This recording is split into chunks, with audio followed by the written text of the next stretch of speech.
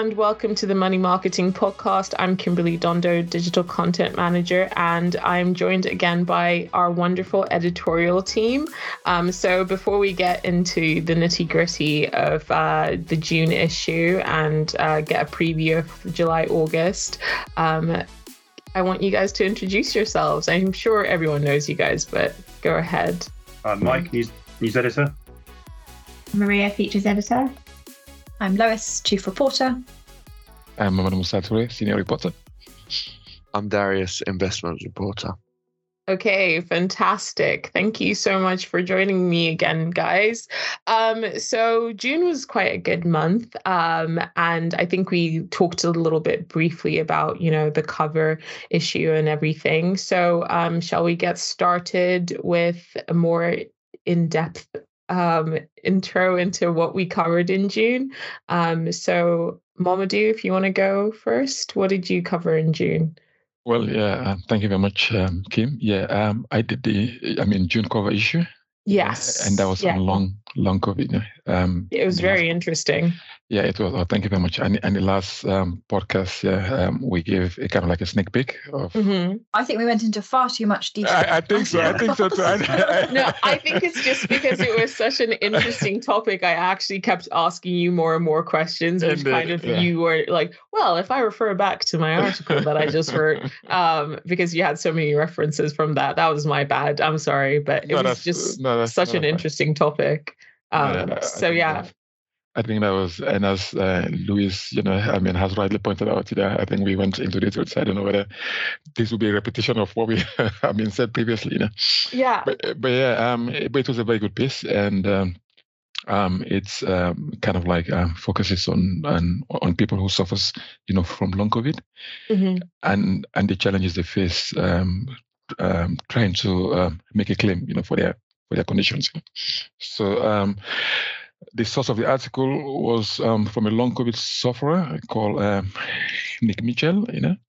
She was part of the sector, the financial service sector, and in 2019, mm-hmm. she was diagnosed, with COVID. So she was one of the early, people who kind of like contracted the virus. Mm-hmm. Should we say virus or? Yeah, it was a virus. Yes, in December 2019, and she's been suffering, ever since, And it's crazy to think like now we're in 2023 and she's still feeling the effects. I couldn't imagine. Exactly. And she's one of 2 million people, so that's a large number of the UK population. I think it's 3% of the UK population that kind of like suffer, from this long-term illness. And they're out of work, So I was basically trying to get as much information, as possible concerning, her claims and her conditions. And then I spoke to, people in the sector, insurers, medical doctors. But with long COVID, since it's a new condition, it's very difficult to kind of pin down. It seems like a moving target. It seems like a moving target. And then there is no consensus yet, with the medical, sector, whether to call it a condition, whether to call it a health, issue. So I think that's the challenge, for people trying to make a claim, and the only way they can make claim for somebody with a CI policy, because she didn't have, IP, which is income protection, policy. If she had income protection policy, that would have been easy. They would just pay. But because she was trying to claim on a CI policy, which is critical illness, it's very difficult. That's a very high bar. To kind of like face. She has to prove that she was permanently disabled, and that's very difficult to kind of prove, So when she made a claim with Aviva, her claim was, declined, because the insurer was saying she could not prove, that she was totally and permanently disabled. Yeah, and I guess that is like one of those things where, unfortunately, she has to wait to prove that. Yeah, exactly, and that's what the insurance is basically saying, because they haven't got the data yet. I mean, to prove that this is a permanent condition, even though she had all this awful, conditions, like fatigue, brain fog, kidney issue, lungs issue, and other stuff, But it's very difficult to say. I mean, all those conditions, I mean, in total, can be considered as, permanent disability, So I know. So weird. I just find it bizarre to me because if she's having like kidney issues and fatigue and it's been going on for a prolonged amount of time, doesn't that constitute? But that's the point with the TPD, and that's what we are even trying to campaign with money marketing and the sector, to see whether they can review, because with TPD, total, the TPD means total permanent disability, and the assessment, but it's not based on any medical condition. The assessment is based on you proving, with the medical evidence beyond that you are disabled, you are totally permanently disabled, And that's very that's very hard, That's very hard to prove, And it's and as the doctor said, it's very hard to find a doctor that will tell you that this condition is totally and permanent disability, except kind of like urological, conditions, Those are the ones. Yeah, doctors can say, like somebody who had it. A spine. They have brain damage. Exactly, brain damage, spinal injury. Exactly. Yeah. And then the challenge for her, because she's also very vocal online. She writes and all that stuff and comments. And they said based on her activities online, she can still do her job, as a former peer, because she was a former PR, executive, so. Right. So yeah, it's. But what about, they're not taking into account the brain fog, the days of crippling anxiety and depression she might be facing? Yeah, exactly. Especially that massively affects writing ability. It's not just sort of physically laborious jobs that are affected. It definitely affects writing. That sort of. But I think people still have that mentality where if you have like an office job or something, like a job that just requires you to be on a laptop, they're like, you can do that. Like that's not difficult work. You can still do that regardless of your disability, which I think, as much as we've like come in strides in terms of like mental health awareness, I still think that there's people that will be like, you can fight through it. Exactly. And that's a good point. And that's the point. She was also very angry. For them to say, just because she's active online, she can do her job when she's active online campaigning for her cause. Exactly. And she said she spent almost half a day, in bed, because of the pain, she's going through, and all the medication, she has to take, So yeah. I feel for her, and I really do hope there is a result. Does she still pay? Like, I'm just curious. Does she still pay into? Like, if you've tried to make a claim and they've refused you, do you still pay into your insurance? Yes, she still keep the policy. She still because she's. She took the policy in 1994. Okay. Yeah, so but it's a long time ago. She took the policy. Is that not also bad PR for what is already bad PR in the insurance industry, as people who don't want to pay out, and they're always like, but we love paying out. We always want to pay out. No, well, based on my experience with her and other people, I did a weekend essay saying the sector, has a claims problem, and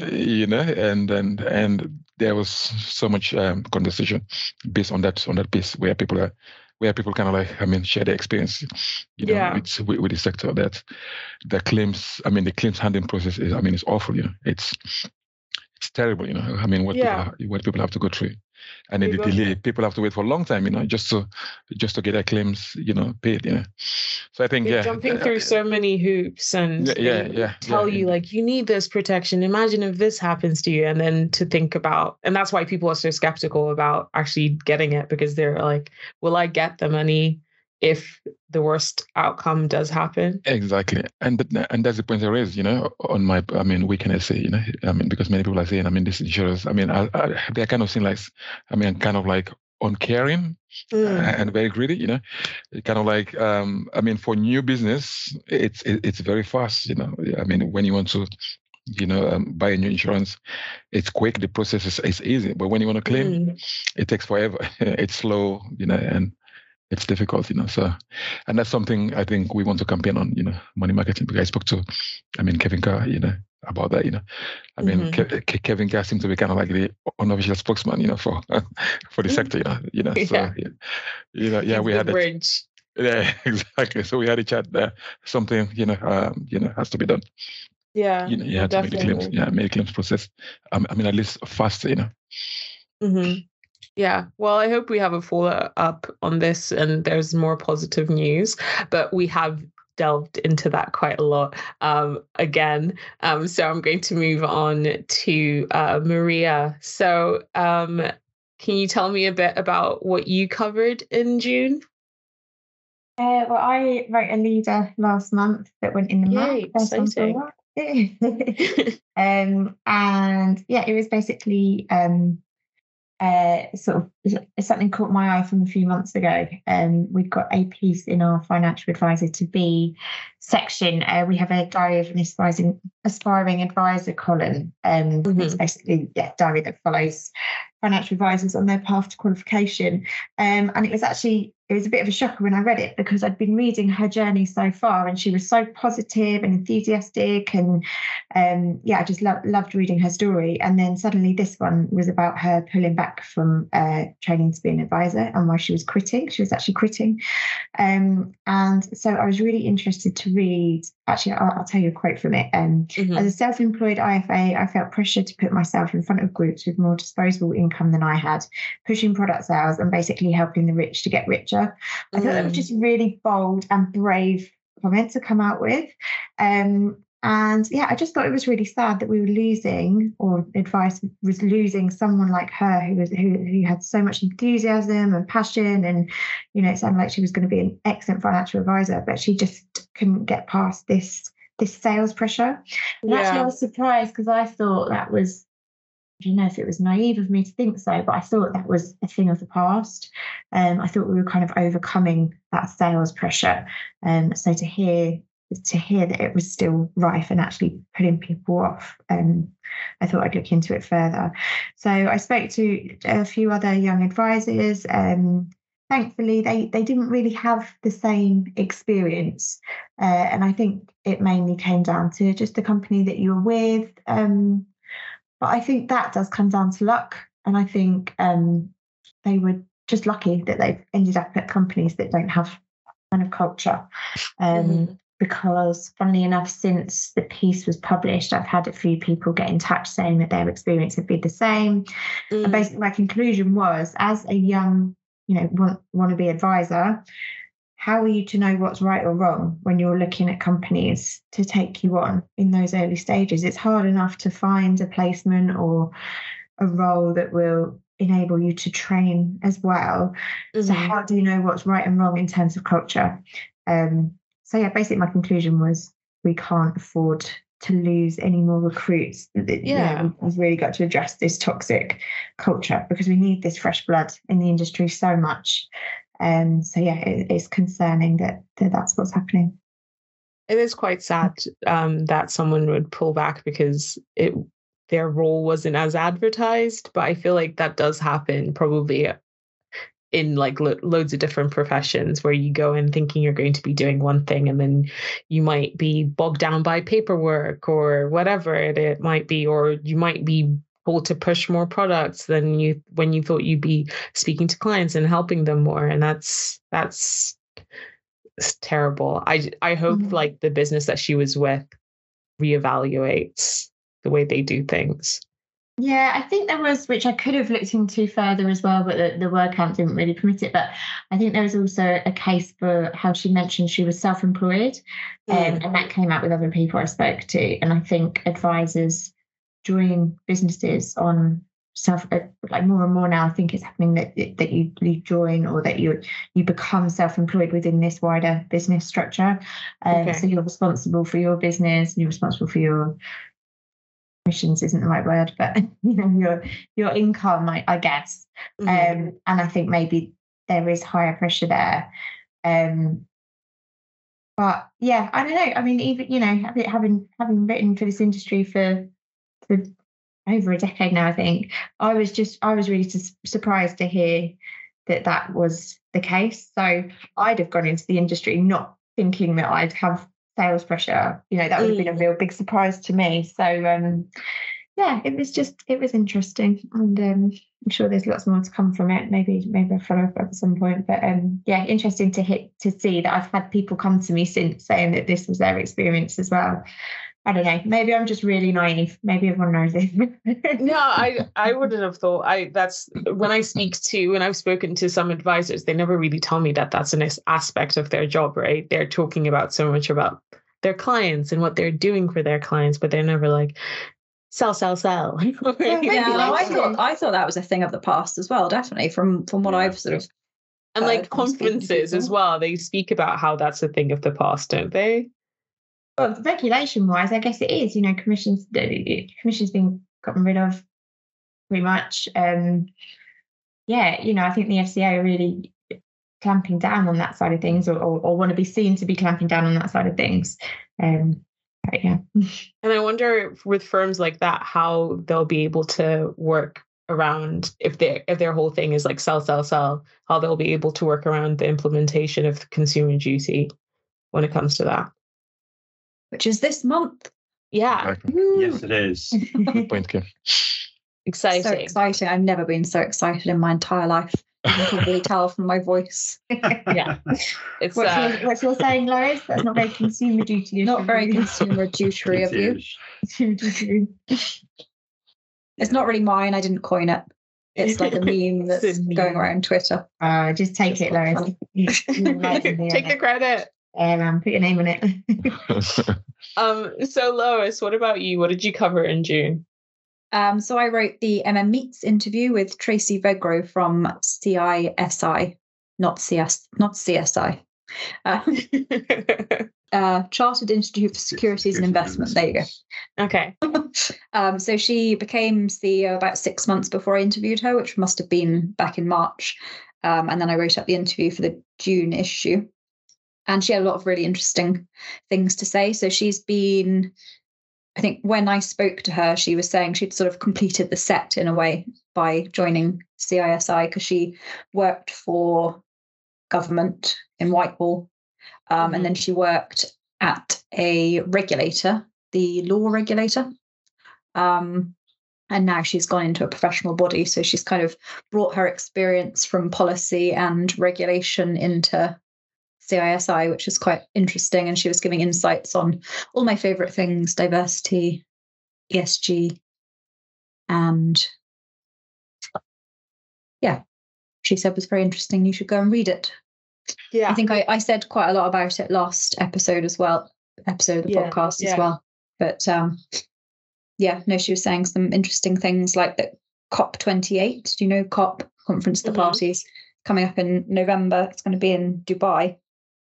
And she was saying that's a huge opportunity because obviously ESG and responsible investing is massively rising up the agenda, and advisors are really having to get to grips with it because the FCA is pushing it a lot to try and cut out greenwashing. They're launching these sustainability labels. So it's something that advisors are really going to have to be on top of. And quite a lot of certainly the older, like the sort of older guard advisors are saying, well, my clients never ask about ESG, so I don't really see why it's of interest to me. But they should be sort of. But you're the advisor, so you should be advising they should be them flagging on it why. up with their clients rather than waiting for them to ask about ESG, because most clients aren't going to say, yeah, I'm really interested in ESG, because lots of lay people don't even know what ESG is. But exactly, a lot of people are very interested in the climate and social issues and governance issues. So yeah, no, it was an interesting one. I find it interesting that COP28 will be in Dubai. I don't know, just it just feels like just those two made all their money from oil. Exactly. Yeah, I know. Right? I know. How many of those deals will be like, yeah, okay, you can do what you want, but just don't look at my business and my company and what we're doing. Yeah. It will be an interesting one. I think they're using, so they had a big conference in Dubai last year or the year before, and they're using the same venue for COP. So I really want to go. Mike, can I go and cover it for Money Marketing? Actually, that's a nice venue. That's a nice. It depends on the time of year. I do not want to go when it is 40 degrees, but I will go any other time. I think it'll be all right. November. But Okay. I'm sure they have very state-of-the-art air conditioning there, though. So They do, but it literally means you can't leave indoors. You have to be indoors the whole time. It's unbearable to be outside. 40 degrees is too much. Yeah. Yeah. Yes. I like a nice 25 degrees. That's good for me. Yeah. But yeah, anyway, I enjoyed interviewing Tracy. We went up to Sky Garden Ooh. and looked out over the city. That's nice. And then had our photo shoot there before the interview. It was very nice. It's very nice. Okay, cool. So what about you, Darius? What did you cover in June that you want to shout out? With a magazine, Michael and I, we wrote up MMI leads, and oh my God, it feels like such a long time ago. It's only like a month and a half ago. I agree. It does feel a lot longer than that, but yeah. And my birthday. And my birthday. It was your birthday. We could not forget. Yeah. Sorry. Yeah. Was it Billy Burrows announced that, didn't he, Lois, on the day before? Yeah, he did. So, yeah, I'm gonna love him forever for that.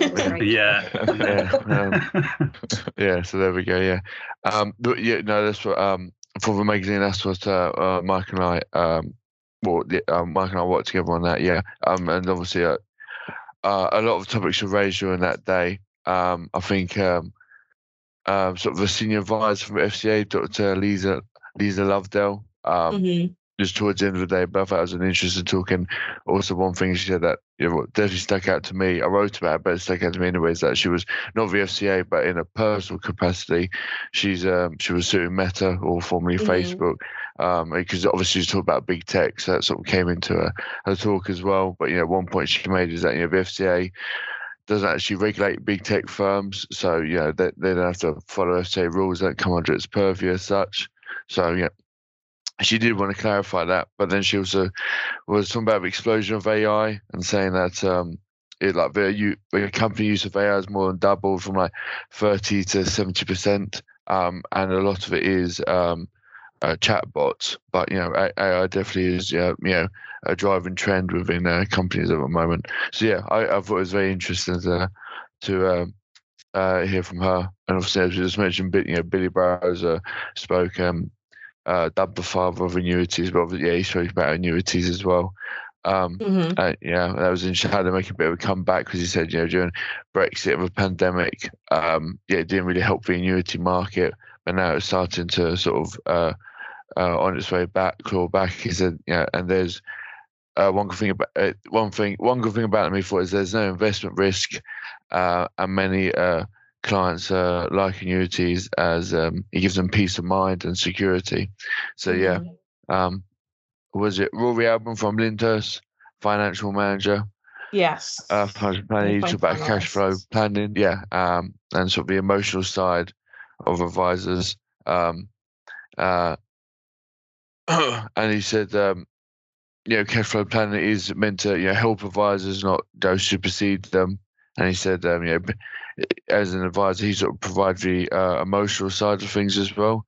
And that, talk about AI and, all this, fear of replacement. So, you give an example, like Google can't replace advisors on occasion when a client wants to know if it's a good time to invest in a sort of a niche area, like VCTs, or venture capital trust, sorry. And so this is when an advisor becomes vital, because that's when you have to, talk to someone and get their opinion on, is it a good time? The economic climate is now, should I be looking into this? So he said that's when they'll ever be replaced. Like, as much as we talk about like AI replacing people, I think at the end of the day, we're social beings. We want to be reassured by something, and I don't think AI has the capability to tell you you're doing good. You're doing great, sweetie. It can't do that yet.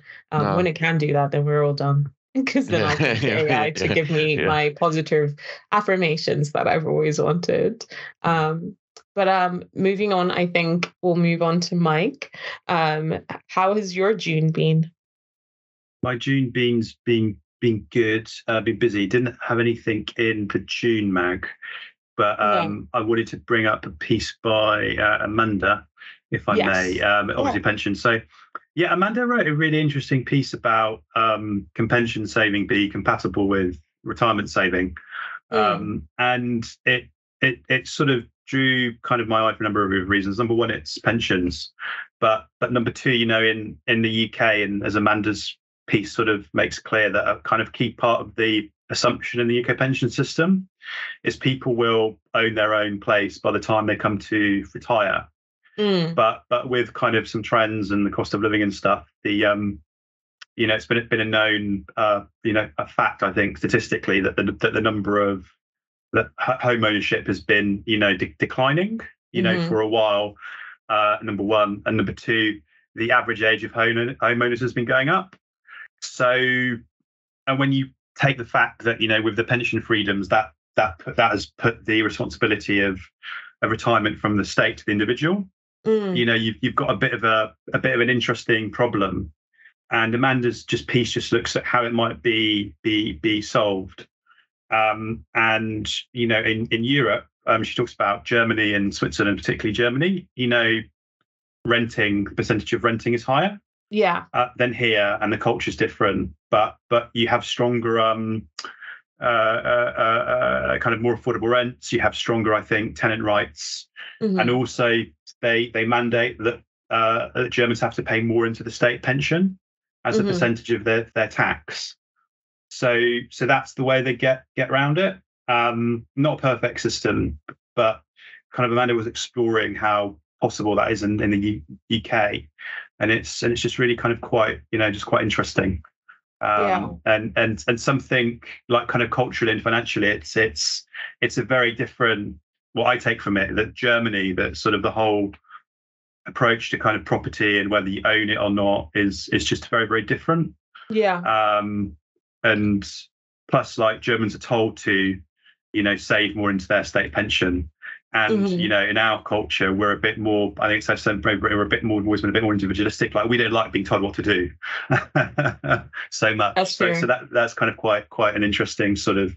So if it was to change here, it would have to change not just financially, but kind of maybe a bit psychologically as well. So that was quite interesting. I always found when I was in Korea, I found one aspect of, like, they have a high rental market as well. Most people rent there, and I found it interesting that, like, the deposit that you pay to your landlord is legally not allowed to use that deposit for anything. What they have to do is put it into investments on behalf of their tenant. And then once their tenant leaves, I think the tenant will get their deposit back. And then I think the landlord gets whatever accumulated from that. Like, that's their payment. Investment growth. Yeah. Okay. So I thought, like, that could be also an interesting thing. That could also work towards, helping for your retirement, because when you're putting in it's called a key deposit, so it's quite a substantial amount. It's like half the year's rent, basically. So yeah, that could be. That probably really encourages people to stay in with that landlord for a long time, then, if they've got that too. Yeah. Or encourages the landlord to keep them. Exactly. Exactly, and make more money. The whole point of investment is it is long term, isn't it? Yeah. Exactly. So I think it's like a beneficial thing on both ends. But because I don't know when I don't know where I'm gonna settle. That's the only thing. No, same. Next year I might be in Guatemala. Who knows? Okay, but let's move forward to our July-August issue. Who is writing the cover feature for this one? I'm not quite sure. Mike, are you okay? Yeah, I did. Yeah, I'm okay. I'm fine. You seem quite, like, overwhelmed by the idea of writing a cover feature. Yeah, no, I wrote the cover. No, it was. How long has it been since you've written the cover feature? Yeah, good question. Well, I think it was maybe actually last October. when I read and it was on the similar on cyber. No, I wrote the cover feature for July about cyber, looking at sort of how prepared sort of financial advisors are, or how good their cybersecurity is. And through writing that, I discovered that I think there's a tendency for the bigger firms to be better prepared than the smaller ones. I think that's quite interesting. And I also discovered that my personal cybersecurity could be quite a lot better. I was going to say, as the least, not that you're not tech savvy, but you're the least. I'm on the you lower don't end love of the tech technology savvy. that much. No, I like it when it works. I like it when I can get into things. And I like it when I remember my passwords. It has its uses. Yeah, as its uses. Yeah, it's a tool. I've never been a massive tech kind of guru or tech whiz. But it was just interesting how the point that was made to me was that other areas of the UK, whether it be the NHS or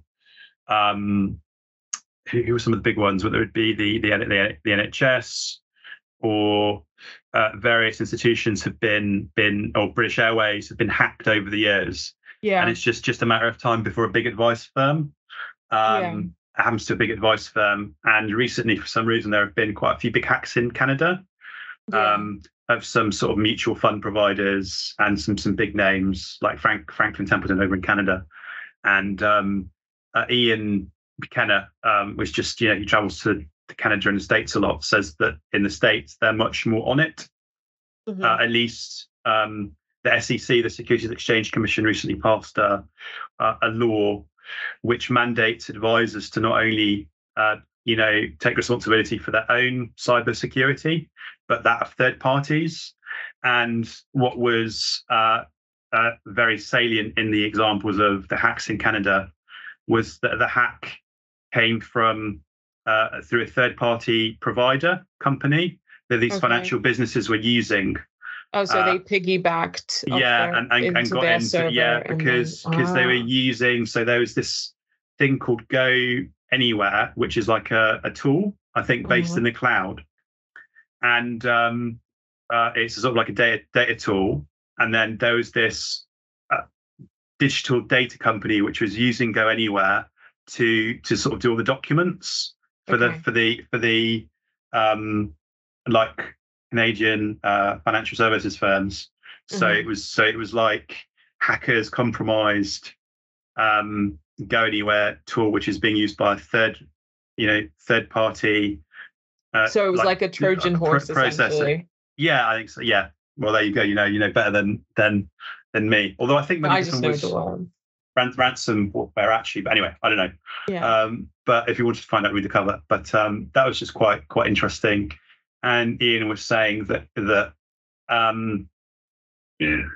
FCA, it would be wise if the FCA kind of did follow the SEC, because the FCA is quite sort of tech savvy as far as regulators go in other ways. But this is maybe an area which it shouldn't be overlooking. So yeah.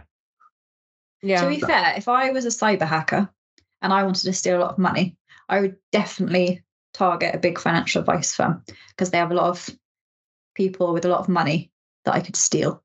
I'm not going to do that though, just to be clear. Yeah.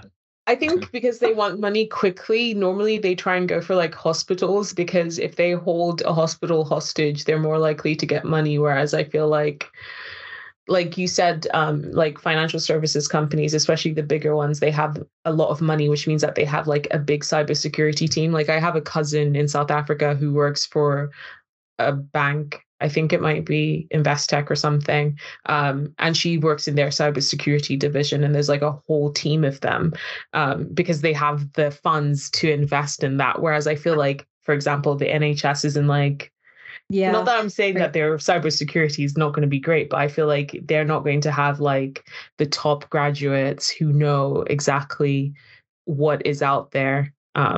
Ian told me this amazing story. I should have included it in the cover, but I didn't. But there's an urban legend. I don't know if it's true, but apparently there was an advice firm once which hired a cleaner, and the cleaner was found to be reading like client statements or like suitability reports. And when they were asked about it, the cleaner said, "Oh, I'm just trying to improve my English." Oh, that's amazing. So that's amazing. So that's an amazing. I know that's true. That's an amazing story.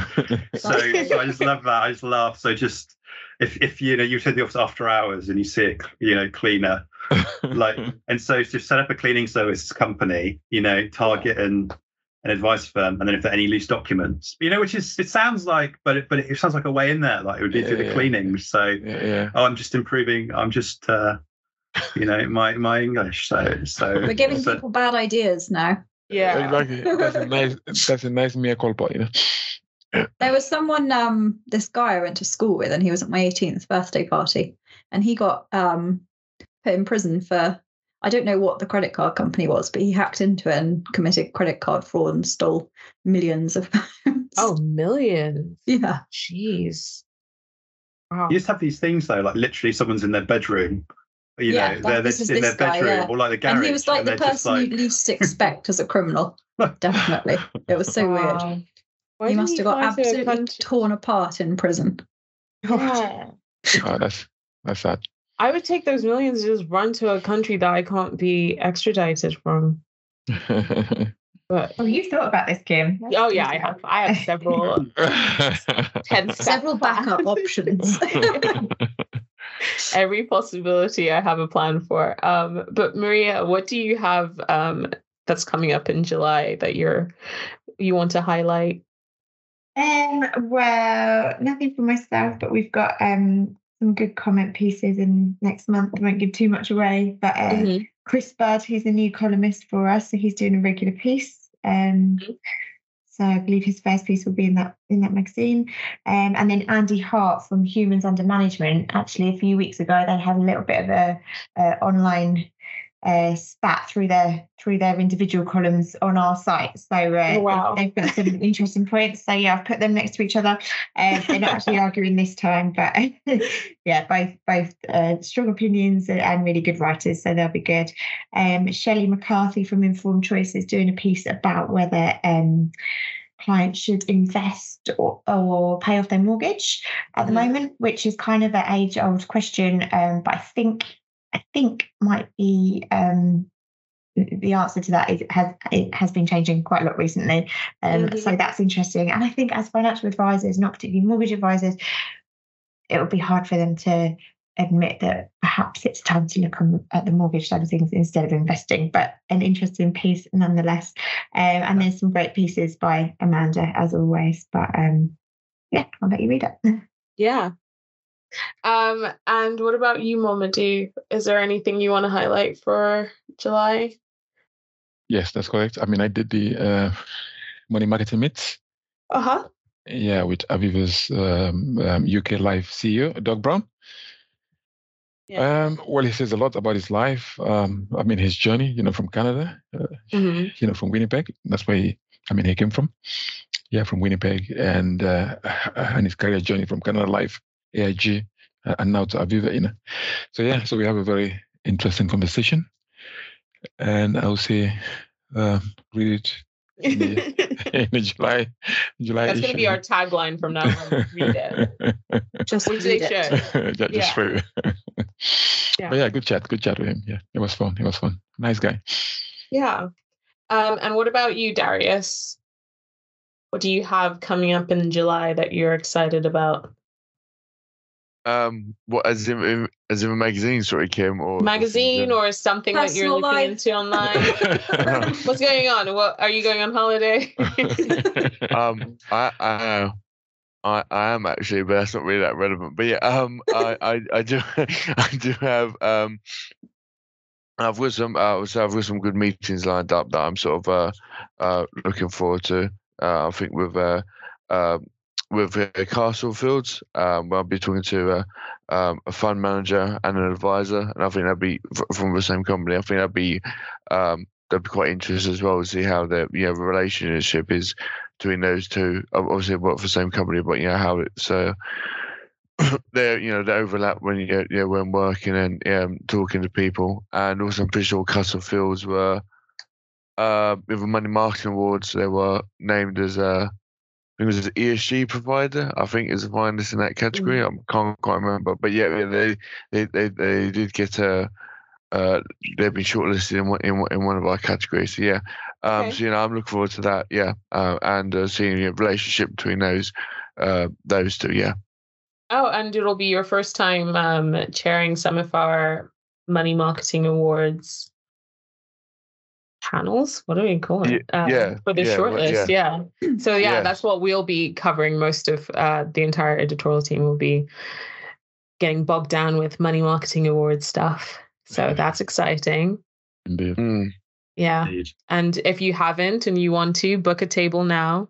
And also we have Money Marketing Interactive London coming up. So make sure to book your tickets because the team has been hard at work making sure that the sessions are all up to date and fun and interesting. So I would definitely say get your ticket now if you haven't done so already. But that's my plug. Also get the magazine, subscribe to the magazine if you haven't. End of plug. So professional, Kim. Thanks. So good. It's so Well done. seamless. Thank you. good. And we'll wrap up with Lois. So what is there that you want to highlight for July? Before I do, can I plug myself and say that I won an award in June? Of course. That's exciting. Congratulations. I won Next Gen Planner's Financial Journalist of the Year award, which I was very surprised about because I was up against some very, very good journalists. But I was very excited to win. Like they didn't put in as much as work as you did in the last year. Well, obviously no one's as good as I am, but until now, no one recognised that. So you were getting all the exclusive, all the news. I don't know what the other people are doing. Exactly. I don't even know the other people. I've never heard of them. No, they were very good as well. But I was really excited to win. It was really nice. Congratulations. Even if we did all go out after the awards ceremony, and one of the advisors, who I won't name because I don't want to embarrass him, I thought he'd lost my award at the bar. Oh dear. But luckily, Dan from Next Gen saved it. So thank you, Dan. But why How do you lose an were you not holding on to your award, Lois? I tried. He was like, no, I'm looking after this for you. It's like, clearly not very well. So in future, don't trust this person. You don't know who he is, but don't trust him. Anyway, no, it's really fun. It was a very fun night. Anyway, but for the July issue, I worked on the In Focus feature on ESG. So I looked into ESG ratings and whether advisors should use them. They're a fairly new thing still, obviously, as I mentioned earlier, ESG is rising up the agenda for advisors. So I did a podcast interview with a guy called Lee Coates, who you might know from ESG Accord, but he's been in the sort of ESG and responsible investing space for a long time. I think he launched a specialist ESG advice firm way before ESG was as sort of well known as it is now. So he's been in the space for a long time. But he was talking about ESG ratings, and it's quite interesting because I think most people would assume an ESG ratings agency would rate funds or companies based on their impact on the environment. But it's actually like a minefield, the space, because some of them rate like ESG regulations impact on companies or like climate change's impact on companies, and other ones rate companies or funds impact on the environment. So it's also obviously quite subjective unless you're literally measuring something like carbon emissions from a company. That's an objective fact. So you can sort of compare those, but quite a lot of ESG, especially like the social stuff, is quite subjective. So it's basically just a group of people in a room deciding, like putting a number on how good they think a company or a fund is socially. And so unless the advisor like gets the minutes of the meeting, Lee was saying this on the podcast I did with him, so you should definitely listen to that. It was really interesting. He says it a lot better than I'm saying it now. But unless the advisor like goes and gets the minutes of the meeting and knows exactly how that ratings agency has rated different funds and goes through it all with their client, which is a very long, laborious process.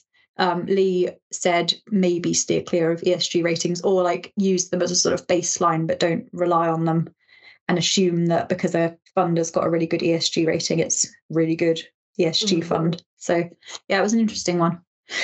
And you should read it, because I don't want to say any more than this. I feel like your financial advice is Greta Thunberg.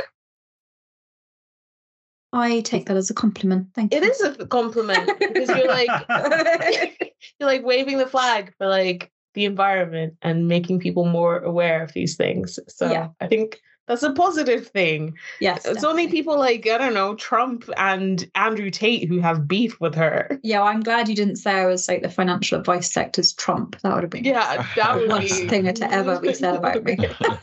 You'll be indicted in a couple of years. Anyway, yeah, it was a good. Sorry, can I just say one more thing? Because I wrote a leader as well on financial psychology, which I really love psychology. I think it's really interesting. I did it for A-level, as I say in my leader. It was sort of between that and English literature, but I chose English literature for uni. But it was very close with psychology. And so before I joined money marketing, I didn't really consider that financial psychology was a thing, but it's a really interesting area. And advisors would say, well, of course we look at why our clients behave the way they do. But if you really dig into it, it's very. I really need to find alternatives to the word interesting. Someone help me out here. Fascinating. It's a fascinating area, financial psychology. Yeah. And so you should definitely read my leader as well.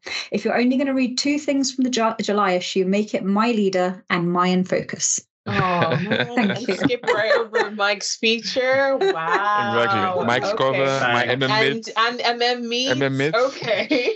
But I'm not arrogant. I'm very humble. This is how she won Financial Journalist, plugging herself like this. I tried to be humble, but it hurts to pretend. That's bad. That's bad. It's a lyric for you there. Anyway, sorry, I'm done. Okay. Well, I've really enjoyed talking to you guys as always, and I hope to speak to you later on in the month of July as we look into what we have to look forward to in August and probably for the rest of the year. So thank you for joining me today, guys. Thank you, Kim. Thank you. Well done. Yeah, thanks, Kim. Thank you.